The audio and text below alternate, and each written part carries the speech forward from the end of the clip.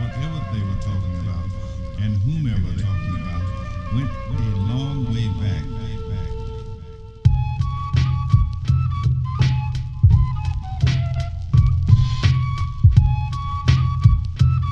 Why? Indigenous Words and Ideas with Arcia Tecun. This is the first time we're doing this and we're not in person. So we're using the Vahaope, the digital space this time. And I'm coming to you from Songane here in Salt Lake Valley. Ata's still in Tamaki Makaurau in Auckland. And we just wrote this paper, Tongan Coloniality, Contesting the Never Colonized Narrative. For those who are unfamiliar, Tonga is one of the places in the world that claims to have never been colonized, at least in the public consciousness or popular consciousness. And we were like looking at all kinds of stuff and had all kinds of different experiences, which we'll kind of get into as to why we decided to write about that and reflect and respond to it. What was one of the reasons why you felt we needed to write this paper, like a little bit of the background? Daniel and I have been having this conversation for years, years and years, probably since the start of my PhD in 2018. Probably shouldn't disclose that, but part of the research that I'm doing, my research was originally, and it still is, looking at family and music and what that can tell us about Tongan identity, Tongan culture, Tongan society, history, all that stuff.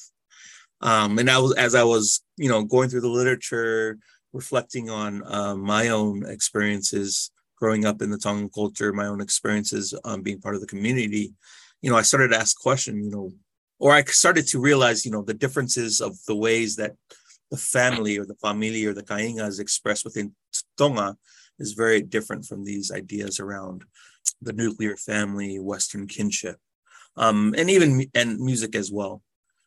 And then I took it a little even further, and I was like, oh, what does it mean to be Tongan? And that's kind of when I ran into kind of this popular narrative around, Tonga never being colonized, or Tonga never be formally colonized. Because when you look at family and when you look at music within the context of Tonga, these are very particular sites where colonial ideas or perspectives or systems of power really change the entire dynamic of the ways in which kinship was maybe structured before colonization, before Christianity. And so that's kind of where this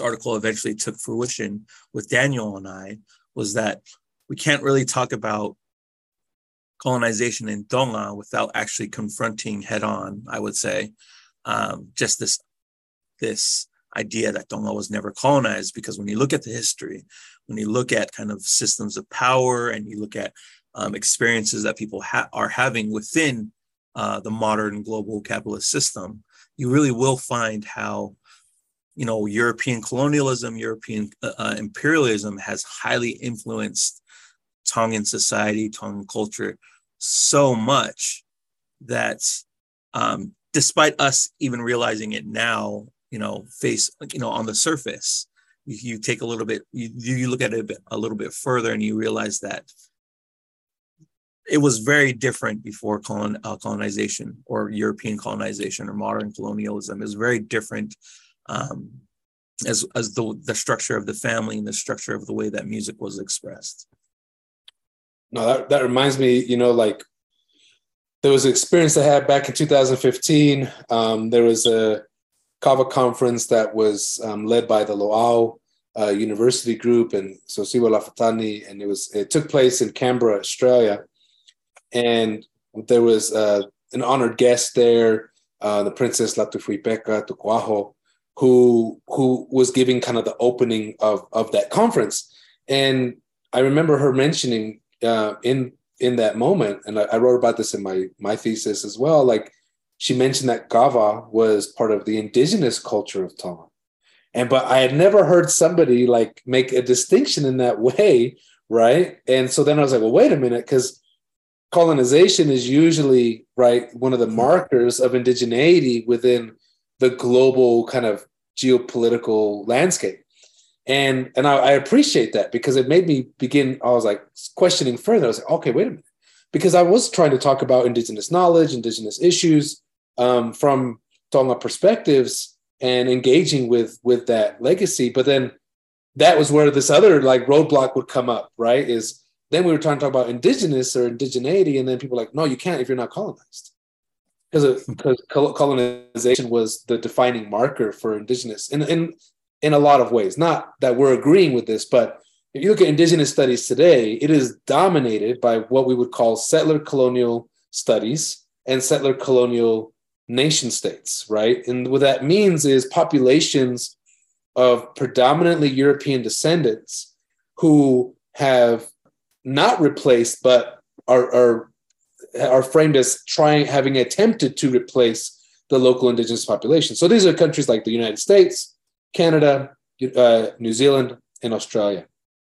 And because a lot of that scholarship of indigenous studies comes from those regions and those places, that experience ends up kind of dominating the conversation. So we ended up getting blocked academically from having we just wanted to talk about indigenous knowledge in Tonga or indigenous perspectives at different times. And then there was some people like, oh, you can't, that doesn't work. That doesn't work in Tonga. And then I remember we had this paper that Ata, myself, another mate, Noke, and Taukete Tevita Kaili were also working on, and we used borderlands theory, which is coming from Gloria Ansaldúa and Chicana feminist and queer studies. And we got blocked there too, because they're like, oh no, that doesn't fit. That's not appropriate for the Pacific. And we're like, why not? And it's just because, it was like they were isolating the Pacific. And it's like, nobody was questioning the white European theory or ideas that come from that. But they're like, but you could do that or you could do Pacific. And so it's again that binary, like you can either do white or whatever you're doing, but nothing else. And we're like, dude, the Pacific has already been global. Mm-hmm. And so that was over 5 attempts, 4 journals. We're on a current one now. Who knows if that paper will get published? If it does, we'll do a podcast for that one. But we're waiting on that one now. And it was 2017 when we first submitted that one.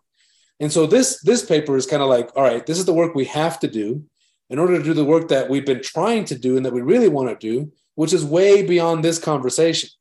But we realize that this conversation is a hard one too. And perhaps we've triggered some people online as well. And so we thought, hey, we'll do this episode, give a little bit of background, give a little bit of explanation as to, what this means. And again, the tricky thing is because the definitions. And so we're using the term coloniality. We'll talk about that here in just a second, but I'm going to read one quote real quick. And this is from the Tongan scholar legend, right? Konai Helutheman.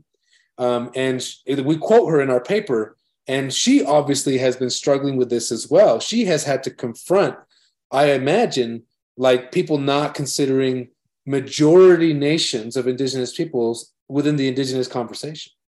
She talks about how the use of the term indigenous should be in a way that is inclusive of any, quote, descendants of the first people who identify with the land. There's irrespective of whether they belong to minority or majority populations in a country, close quote. She goes on to explain that her use of indigenous when referring to Tonga or people of Kakai Tonga or Tongans, that it differs from the international community's dominant idea that usually only recognizes indigenous minorities within their own ancestral lands, right? And that's from a chapter called No Need to Whisper, Reclaiming Indigenous Knowledge and Education in the Pacific. And it's from the anthology or the book of a collection of chapters called Whispers and Vanities, primarily around indigenous Samoan beliefs and practices. And so you can find that chapter there if you want. But obviously, if she's giving that definition and saying, hey, I'm using indigenous different than the way that the international community is. Well, why is that? And so that's one of the reasons that we wanted to kind of confront both indigenous and colonization and coloniality in the context of Tonga. Now, Tonga is not the only country that claims to not be colonized. Ethiopia is another one. Some people might say China as well. But then at the same time, how all these places are using the same global economic system, and that was constructed and maintained through a post-Columbus colonial imperial paradigm. And so how are they not impacted or following this same template? Like, if you try to read this paper, hats off to you. We appreciate you giving it a go. But like this was a hard paper for us to write. It took a lot of time, a lot of thinking.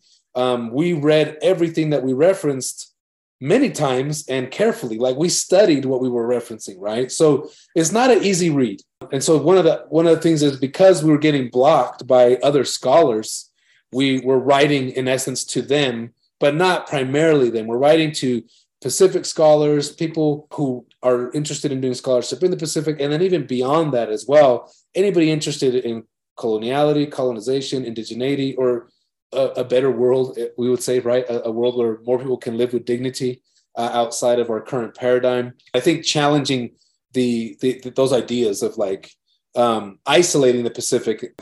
Like we initially wrote this with a very different title. We were trying to reclaim Hau'ofa and the way we were critically reading Hau'ofa. And I think one of our earlier titles was something like, Our Sea of Islands is not just a metaphor, and playing on the different articles that have come out of Indigenous and settler colonial studies in regards to that.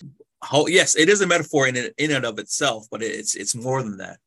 And that's kind of how and when Daniel and I first started having these conversations, in the things that we were writing, we were having difficult time writing it because there hadn't been anything that had been published about it. And when we're talking about audience, this is academia, and, we needed something prior to what we're trying to talk about now in order for us to make the arguments that we're trying to make now, because this idea around Tonga never being colonized is so deeply embedded in academia, not only in academia, but also in the communities in Tonga, outside of Tonga, that we needed to write this just to kind of address a lot of these anxieties, or a lot of these. Yeah, it's like reflexivity. It's not that technical term for when you are going against everything that It's called cognitive dissonance. Cognitive dissonance, because the moment that somebody hears, if you're familiar with if you're familiar with the literature around Tonga, when you contest this idea that Tonga was never being colonized, automatically you get this defense.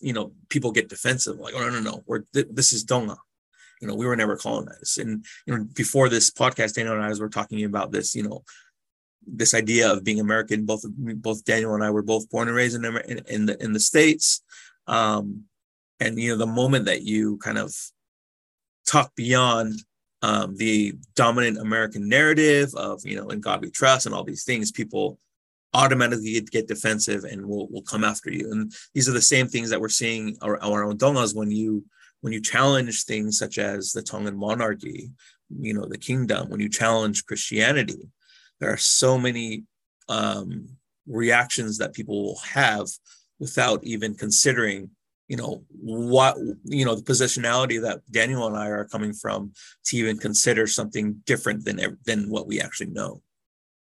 Do you mind sharing that example? You remember one time you came back from Tonga and you had this debate around what it means to be Tongan, and you were giving an example of somebody who is a Tongan national, but is not quote unquote racially a Tongan, and you were asking. ASAO of 2019. I was sitting at a table. Me, Fahina, Anau, Mesui, Henry. Oh, was that TRA or TRA. Sorry, and also Keek. If you know anything, if you've been to Tonga, or if you live in Tonga, you'll know who Keek is. He owns a computer shop. He's also a lecturer at Atenisi Institute. And it's this, what is he, Daniel? He's Dutch. And he also he rides his bike everywhere, and he also wears a dress. And so everybody in Tonga knows him as this European fella wearing a dress, teaches at Atenisi. He teaches maths. And then he owns a computer shop. And so Fahina was sitting next to me, and Keek was sitting next to her. We're in between sessions, and Fahina was like, "So where are you from?" Keek was like, "I'm from here." And she was like, "No, but where are you from?" And Keek was like, I have a Tongan passport. I'm a Tongan national. I'm from here." And so it's just this idea around nationality and ethnicity that a lot of the times we get blurred, because when you're meeting somebody who's like, "What's your nationality?" Me, well, nationally, I'm American. I'm also a Tongan citizen, so nationally, I'm Tongan. But what they're actually asking is, what kind of brown are you? Or, you know, what's your ethnicity? Because nationality and ethnicity are so entangled that we sometimes forget that you can be a Tongan national, so you are nationally Tongan. Keek, a lot of the non-Tongans that have lived in Tonga for so many years that have gained citizenship, but they are not ethnically Tongan in the ways that, let's say, indigenous people who are indigenous to Tonga are ethnically Tongan to that place or to Tonga. And so all these kind of examples, right? It's again what we would call, I guess, the limits of nationalism, and we've talked about it in the past on the podcast as well. But again, nationalism often assumes race, and that's one of the problems of nationalism, is that even in so-called multicultural societies, it's one that dominates, and those other multicultures have to assimilate into that dominant one. But like to your point of cognitive dissonance, right? These are challenging things to even bring up, right? Because if you're socialized, meaning that throughout your life you've experienced and been told one message over and over and over and over again, it's really hard to challenge that. And that's the case even for me. And I know me and Atta both have had our journeys of critical consciousness at different times and places. I won't tell you the kind of stuff that Atta was believing in 6 years ago, but let's just say he's come a long ways, and so have I, right? And so we're not trying to forget that we had our own journeys, but because of that, we're still going to bring up and raise these questions. And I did want to give one quote that's accredited to Frantz Fanon about cognitive dissonance, just to help kind of support that example that Atta was given. And it says, cognitive dissonance creates a feeling that is extremely uncomfortable. It's because it is so important to protect the core belief that one will rationalize, ignore, and even deny anything that doesn't fit in with that core belief, right? And so if we've been trained to have a particular core belief, even if to use Lewis Gordon's terms, sometimes we practice what he calls bad faith, right? Which is when we lie to ourselves in order to not face something else that we also kind of know is true and reality. But he gives the example of like covering your head with a blanket, right? Like if you think the boogeyman's in the closet as a young kid and then you cover your head with a blanket, he gives this example and he's like, what is that blanket covering your head actually going to do? Right? Like it doesn't actually change your fear of whatever might or might not be there. But what it does is it allows you to lie to yourself. If I don't see it, it's not there. Right? So that's what he calls bad faith. And that's Lewis Gordon. But yeah, so this is the stuff that we're kind of confronting. So we're aware that we're going to trigger people. We're going to be upsetting folks. But frankly, like this is what we've had to go through as well. And want to have other conversations, but we're not able to until we kind of establish this. And even though our audience is academic in the writing, we're doing this podcast because we want it to be bigger than that. Because at the same time, while people, on one hand are buying into this narrative, on the other hand, they're challenging it all of the time, but maybe not in the way, like maybe not calling it that, right? Maybe like that example I gave earlier, just referring to something as indigenous within a Tongan context means that you're dividing up time, right? You're dividing up a different, as Atta would say, a pre-Tonga to post-Tonga, right? And some people, I think, would usually say pre-Christian, post-Christian, pre-colonial, post-colonial, however you want to look at it. That exists, and people are talking about it, even if they're not academics. And so we're just trying to take all of the stuff that we see happening in the communities that we're engaged with and in relation with, and at the same time, the nerdy conversations of people who are writing about stuff, and like put those together and bring it all back out in a much bigger way. And I think one of the things that I regularly have challenges with is, as someone who is very passionate and in relation with the Moana, the Oceania from by way of Tonga, I don't have the whakapapa. Like I'm not Tongan myself, but I've been in relation with Tonga. I have nephews and nieces who are Tongan. I've lived and in terms of like indigenous genealogy, my teachers of Tonga are my teachers, right? And so I have that as well in that sense, but racially I'm not. And that's often where I get kind of pushback too. Yet if we look at Hau'ofa, another one of his quotes that we use in our article, what me and Ata are doing is someone who has, Tongan whakapapa, somebody who has Mayan whakapapa, who we both met by way of Utah, on Turtle Island. I think we felt like we were doing some of what Hau'ofa was envisioning when he is theorizing Oceania. And not to give credit to Albert Wendt, who talks about the new Oceania a decade before Our Sea of Islands is published. But so making sure we acknowledge that as well. But anyways, Hau'ofa says, quote, "The ocean always moves. It's not just in the middle somewhere there. We are connected to Asia, to the Americas. I hope somehow in the future to make connections with America and places right around the Pacific to tell our stories and see what we can do together," close quote. And so we're kind of trying to push back against the isolation that the Pacific is regularly confronting, right? Or Oceania, the Moana, Wan Solwara, Tasi, that is constantly being isolated, right? And that includes perhaps as a challenge to the people from within it. But we wanted to kind of broaden it and say, hey, like, how do we actually, what happens when we take that bigger picture? And this is also Teresia Te'iwa, right? She, when she says, that the region, right, the Oceania has not been meaningfully brought to the table as an equal partner in any conversation about the nature of humanity or society, close quote. And so we're looking at the bigger picture of stuff and trying to make an argument of like, hey, Tonga is relevant, first and foremost, of course, to people of Tonga and those who are connected and related. But beyond that, we need to take Tonga seriously if we're interested in indigeneity, indigenous liberation, indigenous studies, colonization, et cetera, right? Like if you can't talk about philosophy without talking about the Greeks who don't ever, who often aren't also attributed to having learned in Egypt and other parts of the world, right? It's always just Greek. And it's like, well, no, there's all kinds of stuff that they were getting influences from. But it's like, what about everywhere else, right? For us, people want land back. All right, fair enough. Tonga claims to have the land. Is land enough?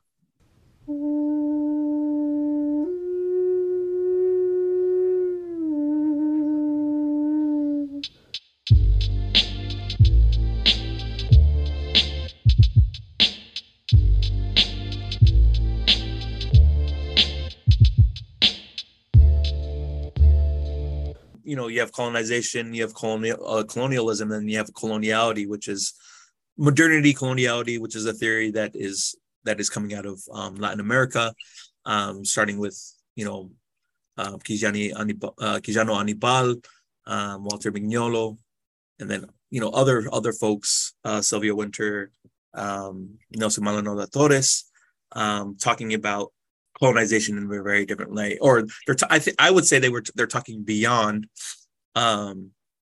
these settler colonial ideas around decolonization. And it was a buzzword, it still is a buzzword, but I would say that they're talking beyond it from what they would call, or what is called, the global South.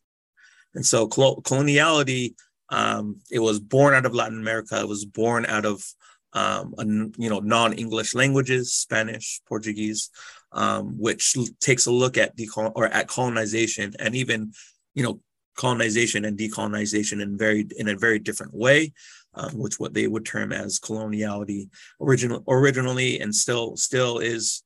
It was springing out of the ideas of Quijano, the coloniality of power, and then expanded by a lot of different Latin American theorists, scholars, poets, or whatever you want to call it. Danny, you expand on coloniality. No, it's good. I'll just give a quote. So Ata did a great job. It's, in essence, right, it's bigger than settler colonialism.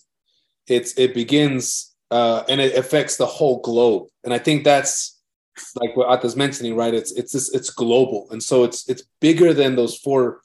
And those aren't the only settler colonial nations, but those are the dominant ones that are kind of like undisputed. There's other people that will argue, maybe Argentina or even South Africa, some argue, are also settler colonial nations. And there's others who are trying to argue it for different parts of Latin America now. But these guys, like what they're saying is, like, what about this global project? How did our world change, right, after Columbus, right? And that doesn't mean there wasn't stuff happening before that, is impacting and influencing this, or that it's building from, but that Columbus is kind of a marker of how the world changed. And Nelson Maldonado Torres has an article called The Coloniality of Being. And in there, he quotes, the longstanding patterns of power is what coloniality is, right? And it emerges out of as a result of colonialism, right? So if we think about colonialism as like the colony, right? The enforcement of somewhere else, right? And imperialism is the military power and force that enforces that colony or colonialism somewhere else. So he's saying that this is something that happens after, right? That it's a result of all of that process, and it's the long-standing patterns of power, right? Because there's things that have changed. I mean, one of the things that settler colonialism talks about is they're saying it's a structure, not an event. But at the same time, this isn't saying that it's not a structure. We're saying that this structure is ongoing and that it can shapeshift because, the US, for example, right, was once a British colony. It no longer is, right? The New Zealand is still in the Commonwealth, for example, right, and subject to the crown. And so that's sometimes the arguments that come out of that. But this is saying, hey, what's the everyday power that we don't even question? That's what this is talking about. It's not talking about just those nation states, but how does the whole world subject to this through capitalism, through global capitalism, through heteropatriarchy, through all these ideas that are enforced throughout the world in different ways. And it doesn't mean it looks the same everywhere. Everywhere is different. He goes on to say in his quote, that coloniality defines culture, labor, intersubjective relations, knowledge production, right? How we even think about knowledge and what is knowledge. And he's saying that it's all beyond the strict limits of colonial administrations. So that's where this, is the ongoing power, right? So some people will talk about post-colonial and they get funny about that because they're like, oh no, it never ended. Well, is it ended or is it just life after colonialism, right? That's how I understood post-colonial studies, was not that it was over, but that it's the life after. It's like post-apocalyptic, right? Post-apocalyptic doesn't mean the apocalypse effects are over. It just means the initial event that caused the apocalypse has changed, but you're now living in a post-apocalyptic world, right? That's what post-colonialism is. But this is saying, all right, how do we identify that power that exists after those initial events? And maybe, like, let's think about Samoa or Fiji, right, have been under different colonial administrations. They no longer are. They're now, quote unquote, independent. And so they would still be subject of coloniality, though, because in order to be independent, they have to be recognized by the geopolitical norms. And that's where Tonga is like ground zero, I would argue, to really think about indigeneity, coloniality, because they claim never to have been colonized. One of the things that these Latin American scholars really have built on within these ideas around coloniality and modernity is that colonialism has always existed. It didn't just start with Columbus getting to the Americas and everything that happened after that. But what they're talking about is modern colonialism, is what is the result of when Columbus got here, the New World was created, and then Europe emerges, and then European colonialism and imperialism just kind of sweeps across the globe. And what they're talking about is that modern colonialism changed the world as we know it in such a way that what part of the earth hasn't been kind of impacted by the European expansion that changed the way that we engage with life, and with what Daniel was talking with the quote of Maldonado Torres, is that it's so deeply embedded in everything that we do because of the global capitalist system that has taken hold today, that this needs to be addressed in order for us to kind of reconcile with the tragedies and the genocides and all these things that have impacted pretty much everyone in the entire world.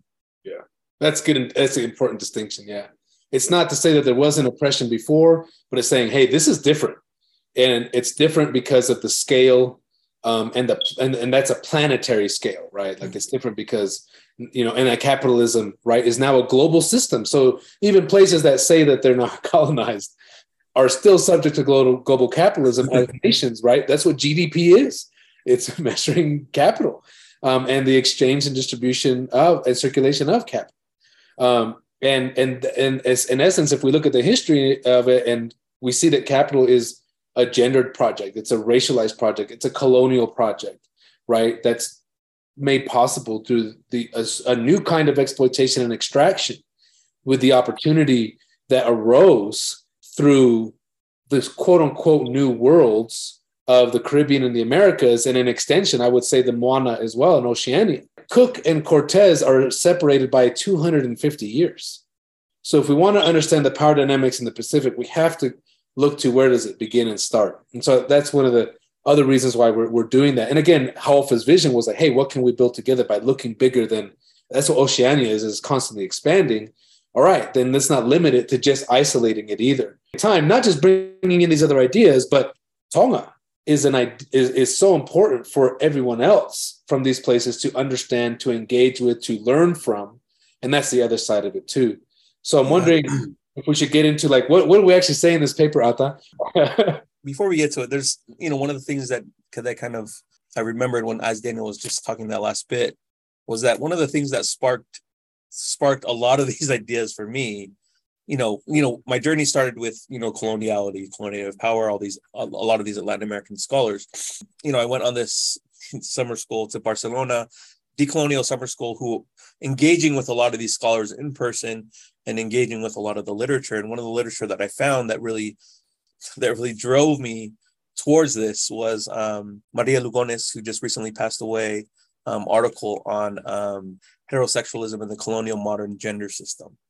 And so originally with the coloniality of power, a lot of Latin American men were really driving these new ideas and theory around decolonization and coloniality. Quijano and Mignolo and all these folks, talking about labor and all these different things. And then Lugones comes in and she's like, hold up. A lot of what they were talking about was really ignoring gender. And so she comes out with this article. It's a really good article because a lot of the literature is very dense. A lot of it is translated from Spanish.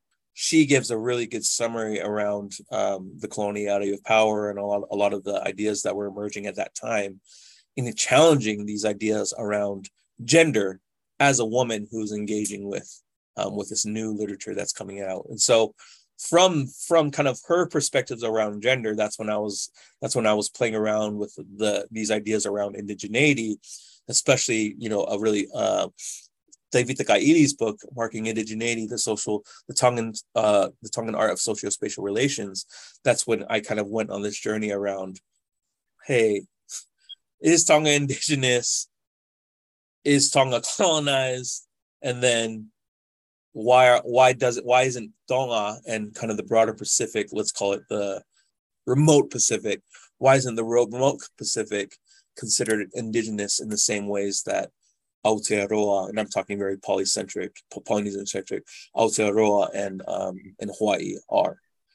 Because when I'm engaging with the literature in Latin America, Oceania has so many great opportunities of expanding these ideas because of the way that colonization and colonialism and imperialism took hold within the Pacific.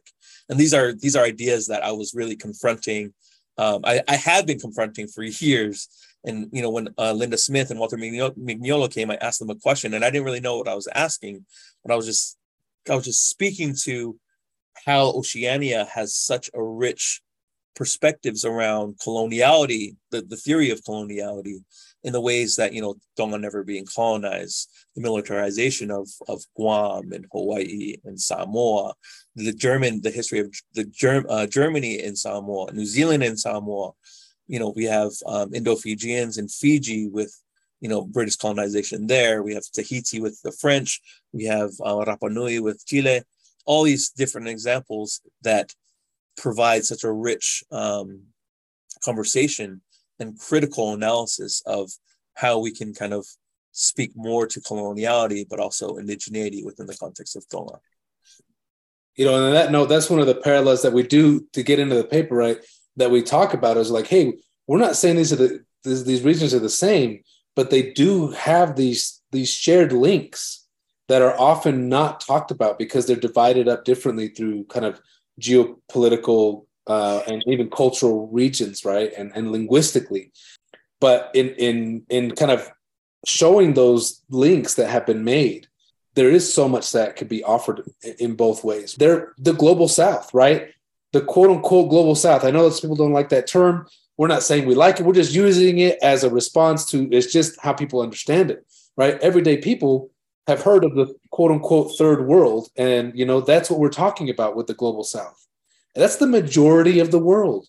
The majority world is Black and brown folks who are poor. And so, why are we not theorizing from that position, right? Instead, there's that joke of first world problems. I was like, that's what it is. It's first world scholarship. And it's like me and Ata are smuggling in our third world global South roots into the first world. Like, we're getting heard more through our access of being in the quote unquote first world, being born and raised in it, but we're smuggling in third world ideas, global South ideas and perspectives, because we're like, hey man, the world is bigger than the US, right? People think that not just it's the center of the universe, they think the US is the universe. And we're like, dude, this is a minority of the world. Most people do not live like the US lives. And that's part of the problem and so by bringing this into the conversation, we're saying, hey, we got to take Tonga seriously. And by taking Tonga seriously, we got to take all of these global South, quote unquote, third world nations and experiences seriously to better understand our world as we have come to know it, and how we might confront it, better understand it, and do something else altogether, because we're the ones always getting exploited, right? Like, there's a reason why we found each other and came into the US context. There might have been different reasons, but they're also very similar and shared reasons that have to do with capitalism. There's a good book, as you're talking about the global South and the third world, there's a good book called The Darker Nations, a People's History of the Third World, by Vijay Prashad. But he essentially what he's talking about is that third world nations are darker nations. That's coloniality, right? Yeah. Like they say third world, but what we're talking about is non-white worlds that are underdeveloped in all these different things. That reminds me, Ata would always talk about this. He would say that Tonga is a reservation of the world, right? And so, to give an example from the paper, right? We talk about how there's a process in which Tonga gets isolated, right? And one of the things that we mentioned first, we do. I will mention this briefly, is we're quoting Tongans and scholars of Tonga, right? But we privilege and highlight the voices of Tongan scholars to in essence, we're making an argument, but we're making it with stuff that's already there. And also an extension, other Pacific scholars like Teresia Tewa, Tracy Vanuamar, Basivakwa from Chamorro scholar, from Guahan. And so we're privileging those, but we're also, drawing from other people who have taken the region seriously and done good scholarship there. So that's what we're using. But one of the things is that we look at is how Tonga actually became isolated. And I'm wondering, Ata, because I know you did some extra work on this one too, want to talk a little bit about that protectorate status and celebrating Tongan Independence Day. Yeah. I mean, because one of the things that people don't understand, when we look at the histories of Tonga, a lot of different perspectives, a lot of different histories of Tonga, is that, Tonga celebrates this, idea, this, our independence. It's not titled that, but, November 4th is a national holiday. And, typically there's, depending on what day it falls on, Tongans will celebrate it on a Friday or a Monday, which is, we're celebrating our independence from the crown, from Great Britain, from our protectorate status. So Tonga officially becomes a nation in 1875, and then we were made protectorate in, I think, 1900 or around that time. And then in 1970, we finally gained our independence in November of 1970. And, it's not a coincidence, because Fiji gained their independence in October of 1970, and then we gained our independence in 1970. But Tongan, when you tell Tongans that, or people who think Tonga was never colonized, that, we gained our independence in 1970. They're like, what do you mean we gained our independence in 1970? I'm like, we were freed from, this protectorate status, where I think part of the protectorate status is that they created a premier, or I think it was a premier, or basically there was somebody who was kind of the hand of the king. Oh, yeah. Of the king. I think it was a premier, the hand of the king who, we couldn't make any decisions without, I wouldn't say permission, but without kind of the jurisdiction, let's say, the jurisdiction of the British Crown. Part of that isolation study is like, oh, you guys can govern yourselves, but you have no say in international affairs. Yeah. Right. So it's this paternalistic relationship. Like, how is that not call it? What do you want to call it then? Right. The British Empire, or in essence, to be a protectorate meant that you have no say in international affairs. So you're literally being isolated from the globe. You can only govern yourselves. Right. And that's kind of like what's happening on the reservation just south of here where I'm at in Utah. Right. Like they can police themselves, but they can't police people who come in. They have no jurisdiction for people who are outside the res who come in. I'm like, is there not a parallel going on here?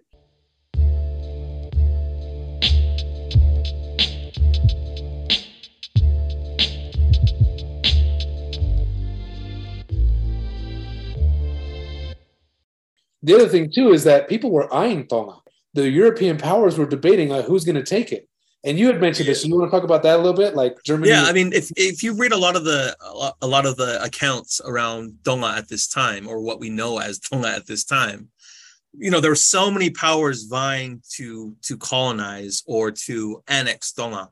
So we have Germany, the German influence in Samoa, and then we have the labor that was brought in there, and then Germany takes hold of Vava'u. They build this huge coaling station. And this was at the time, this was kind of when Tonga became a protectorate, because Great Britain knew kind of the strategic location of Tonga. A lot of the accounts that you read around Vava'u is that Vava'u is one of the best ports in the Pacific. It's very central, on its way to New Zealand and Australia. It's centered, even with Pago Pago was a great one, but Vava'u was everybody was kind of vying for it. And so when Germany came into Vava'u, they established a lot of plantations, and they would eventually probably brought in labor from Micronesia, and that's when Great Britain came in and essentially they forced Tonga into the protectorate status.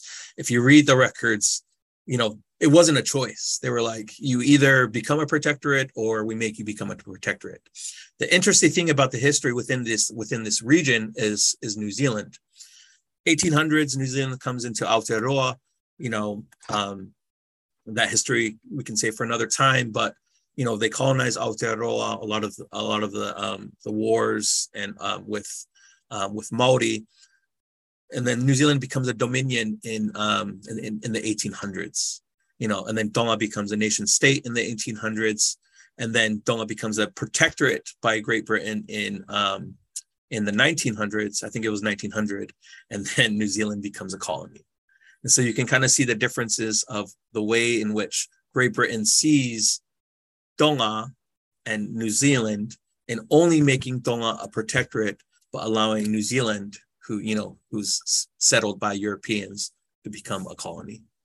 Right. And when we look at the migration patterns, it's so interesting, right? Because Tonga gets physically isolated and politically isolated, but is at the same time forced into dependency into a global system of both economics and culture. The narrative goes, right, they dedicated the land to God and God protected them and they weren't colonized by any foreign powers. But perhaps that process in and of itself was part of preparing it to become subject to British power. And that's one of the things that we know could also be quite challenging in the paper that we talk about, and that's confronting the role of Christianity. And, the London Missionary Society in Tonga and that legacy, perhaps it didn't delay or prevent. We're just offering a different narrative, right? Perhaps it didn't protect or delay or kind of, subjugation to the British Crown, but maybe that's what ordained it, let's say.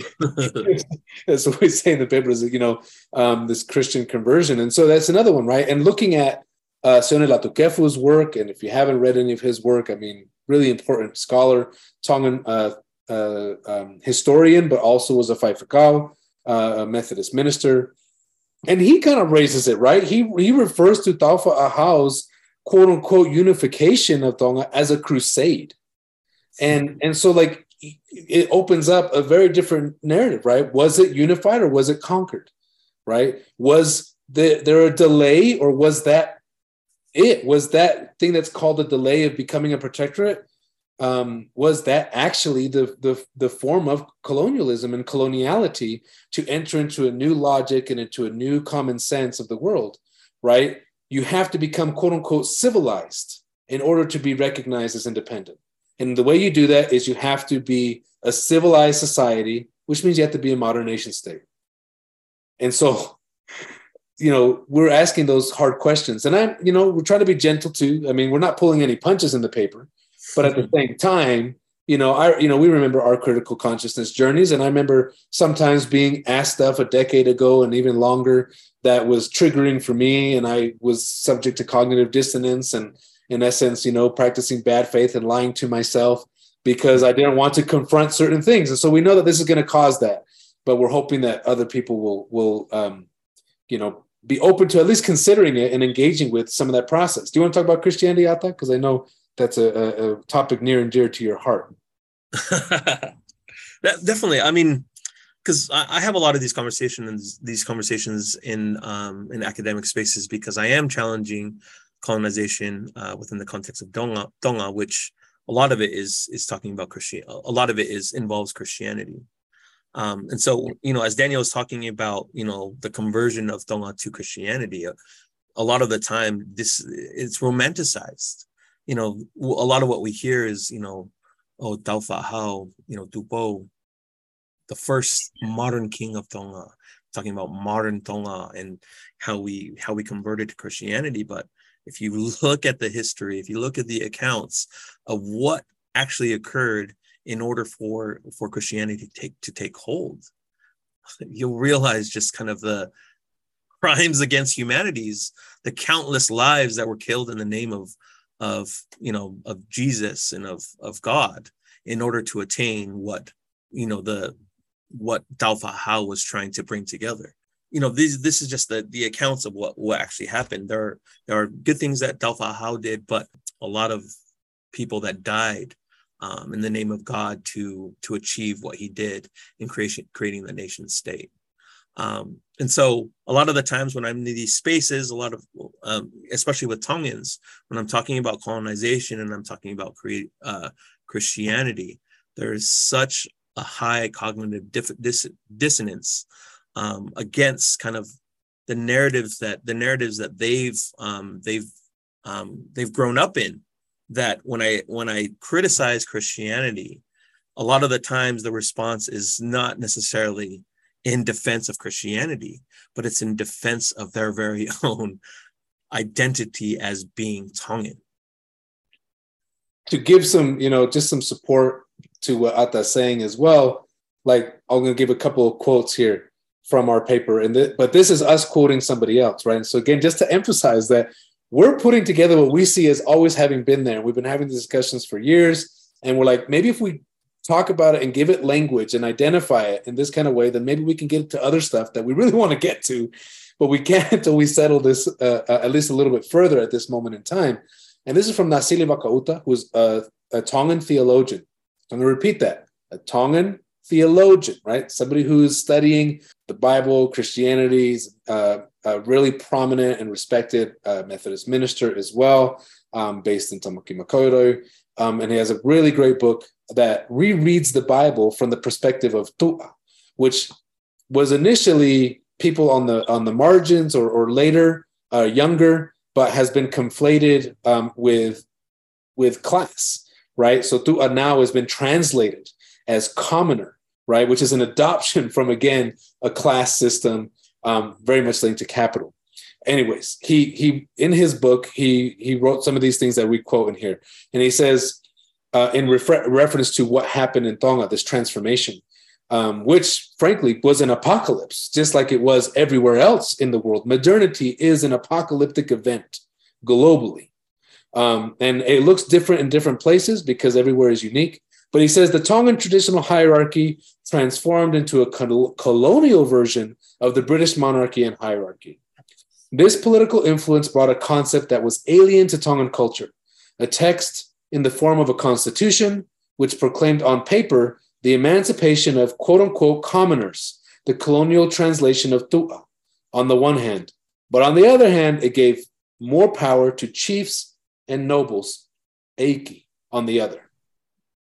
So we then go on and say that this process likewise constructed not only the native, but the native mindset, right? So we haven't even gotten into indigeneity, right? But this is what happens, right? Colonial encounter produces and invents the native. Go read Frantz Fanon, he talks about this. And this is what also Vakauta is talking about in the context of Tonga. He says, quote, self-contradictory and self-annihilating. This entailed preference for Western lifestyles over traditional ones, Western cultures over the local, Western religion over Tongan religion, Western values over Tongan values. The colonial mentality also gave the natives a new notion of place that divided countries and peoples into empire and colonies, as well as centers and margins, close quote. So he talks about how, on one hand, it talks the national narrative is liberating tu'a, or common people, but inequality has only exacerbated because it gave way more power to elites. But if you're only saying, look at what we gave you, you're not going to say, hey, look at what we ended up taking extra of. And so he's quite, he's raising these hard questions. But that last point he brings up, right, that's coloniality, I would argue, right? The common sense of the modern world, right? What is the margin and what's the center? And this is something that if you go to Tonga, like you see everywhere, like now it's kolo and uta, right? You have this divide between where you farm and these highly more densely populated centers, right? City centers.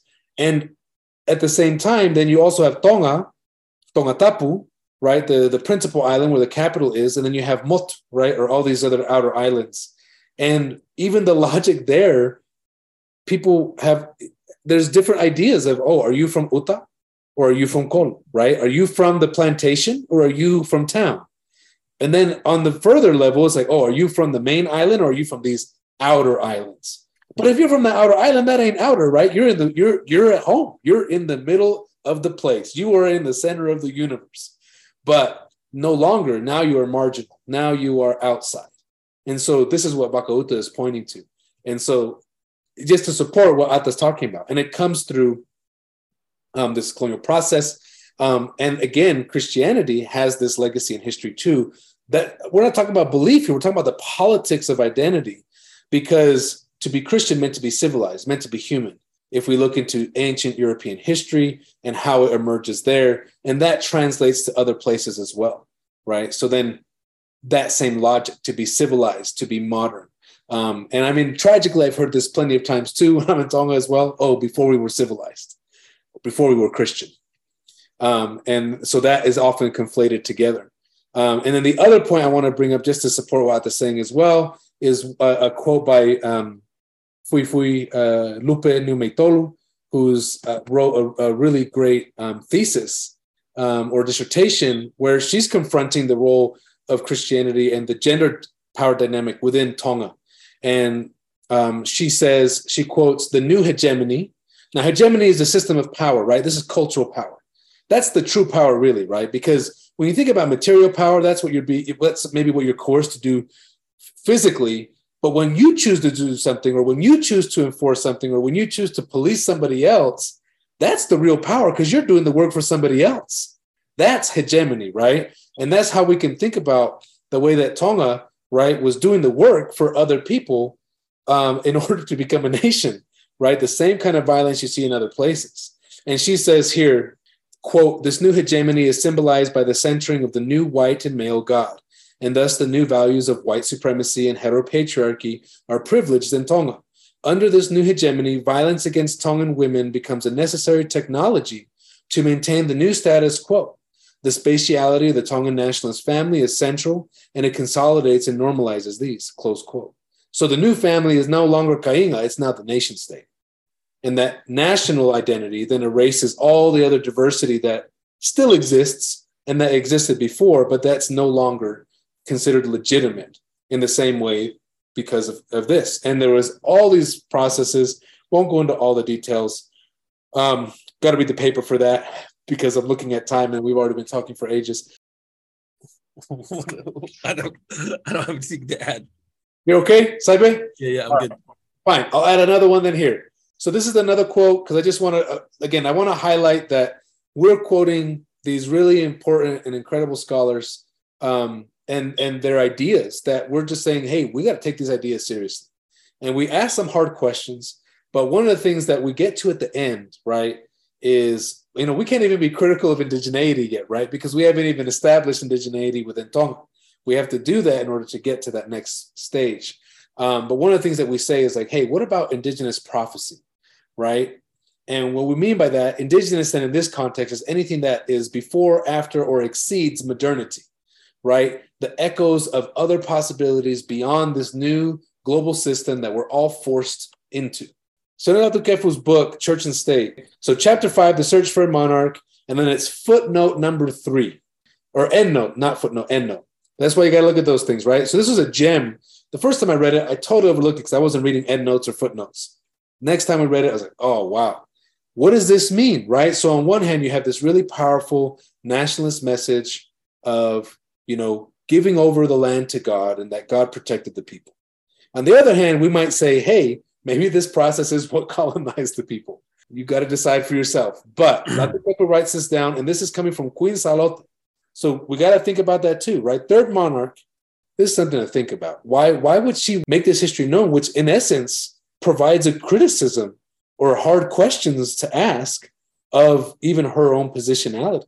So there's something to be said about her willingness to share this and the importance of what it might mean. So it says, quote, according to the tradition held by Her Majesty, the late Queen Salote, and the people of Tongatapu, King George Taufa Ahau was born at Lavaka's place, Kahoa, at Fualo, Tongatapu. So it is said that when Homo Faleono, King George's mother, became pregnant, she developed a peculiar craving for human blood.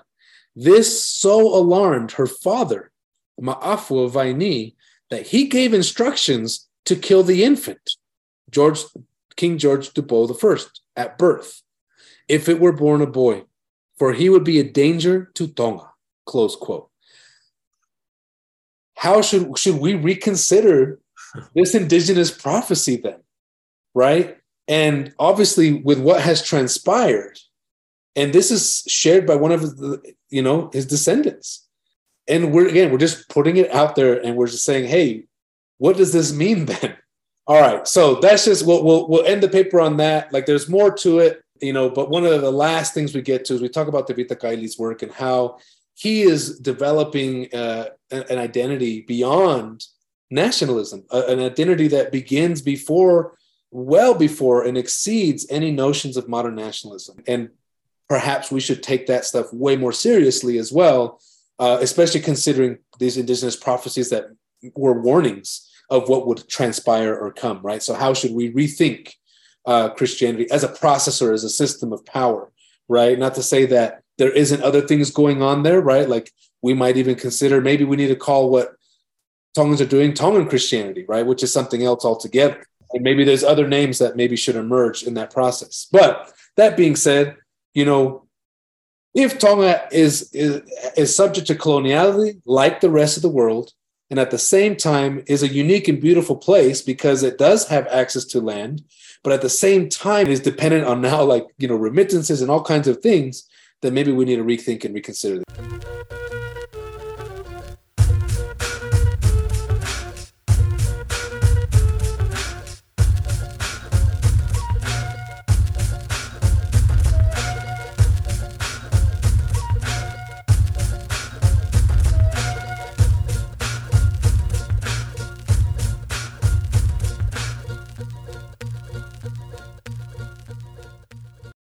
But this leads to what Ata is doing in his work. I want to just give maybe a little bit of a teaser because I know we'll do a full one with Ata once he finishes. But Tongan indigeneity, Ata.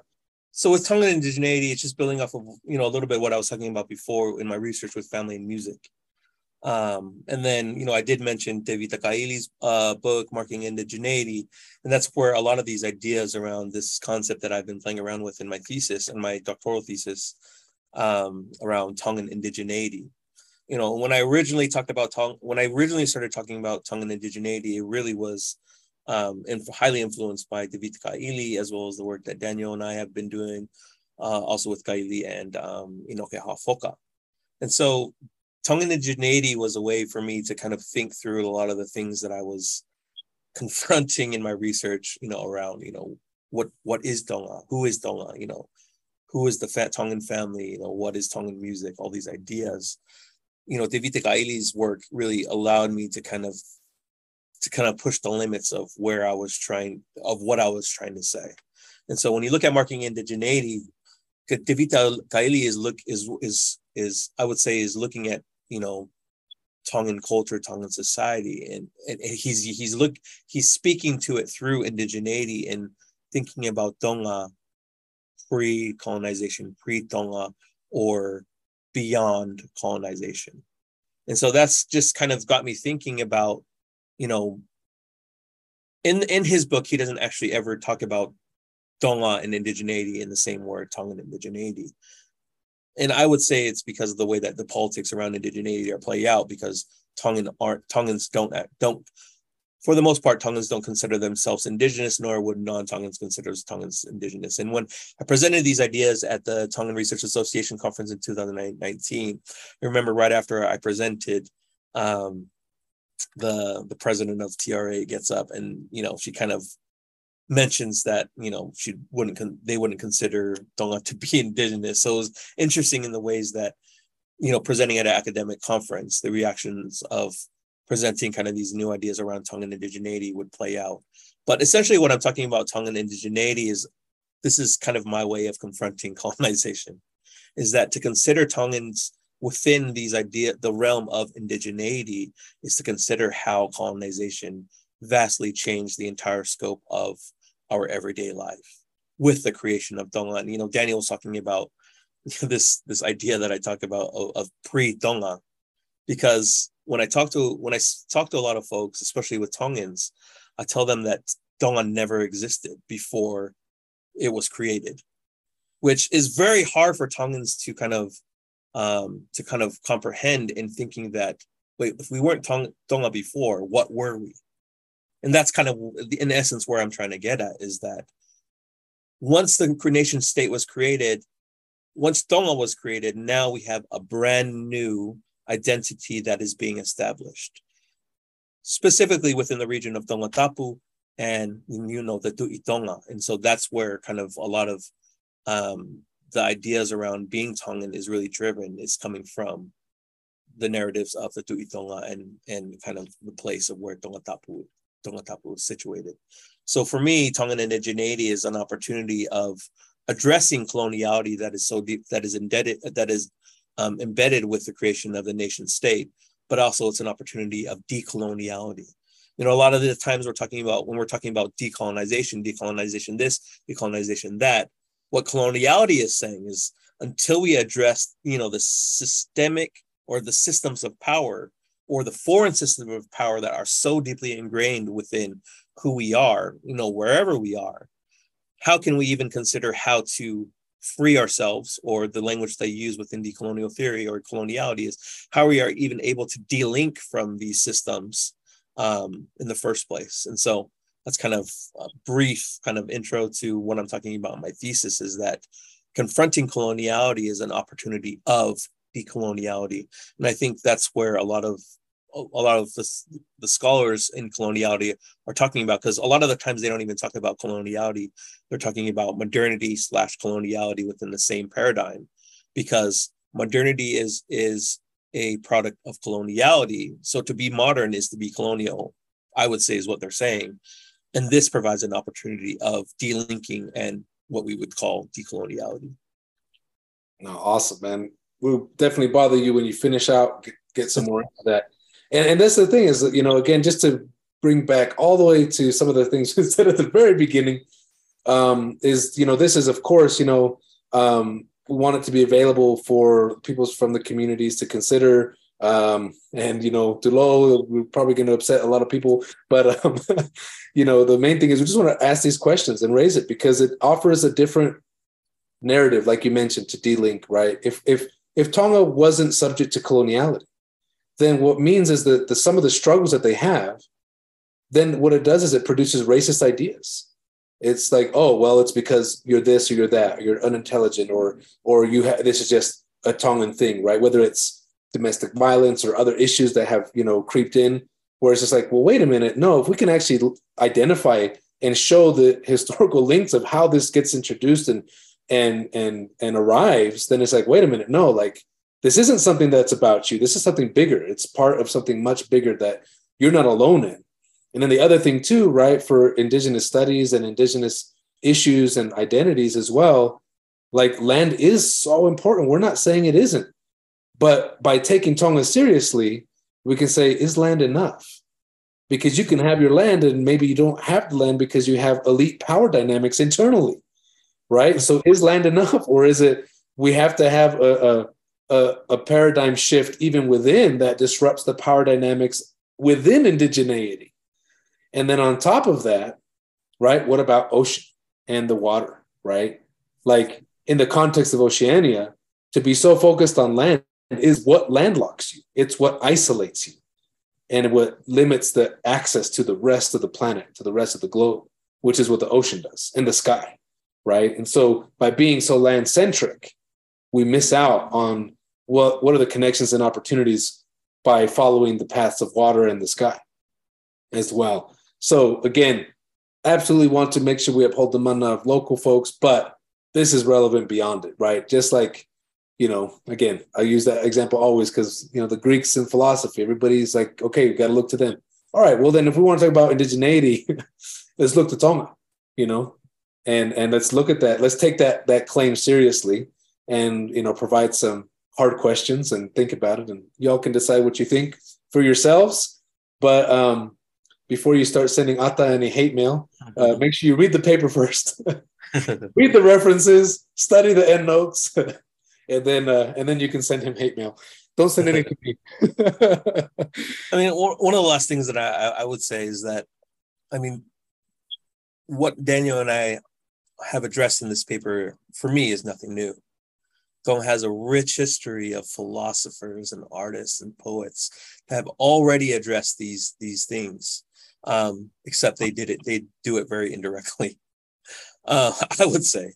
And so for me, Queen Salote was the first who really took seriously the impacts of modern colonialism that took hold in Tonga.